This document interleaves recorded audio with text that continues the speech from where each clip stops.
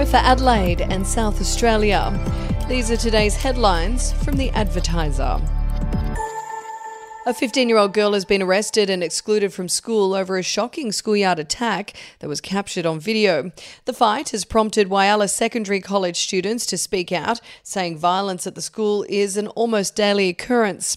They claim long-standing feuds between rival schools in the area have spilt over into the college, which only opened in Term 1 this year.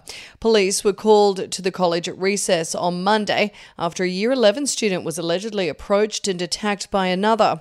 A confronting video shows the alleged attacker screaming and swearing as the victim, 16, was thrown to the ground. The victim was punched and kicked repeatedly as stunned onlookers watched the incident unfold. She was taken to Whyalla Hospital for treatment of minor facial injuries.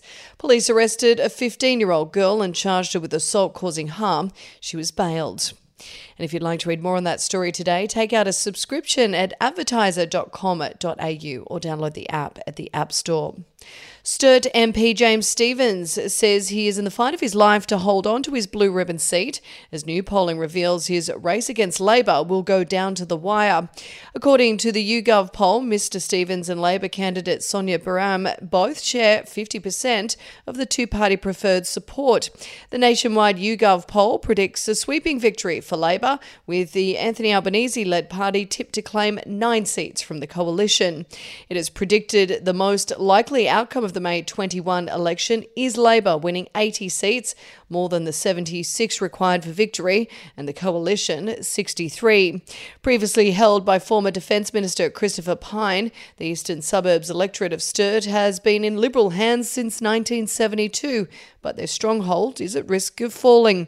The poll predicts Mr Stephens has 42% of first preference votes, a huge dip from 50.6% in the 2019 election, while Ms Baram has 36%. And we'll be back after this. News doesn't have to be boring. The Brits have given Prince Harry a new nickname after yet another tell-all interview. Oh God, is it the Ginger Whinger?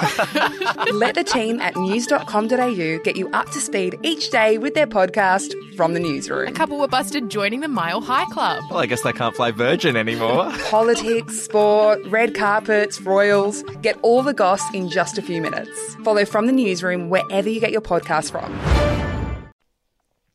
Labor isn't promising everything it would like to do in government, Opposition leader Anthony Albanese has revealed, amid attacks from the Prime Minister labelling him an economic loose unit. In a day of campaigning in North Sydney, while Scott Morrison was in Newcastle, the Labor leader revealed his election strategy was to under-promise and over-deliver. Lamenting the government's $1 trillion of debt, he said Labor was not promising to do everything that would like to do in its first term.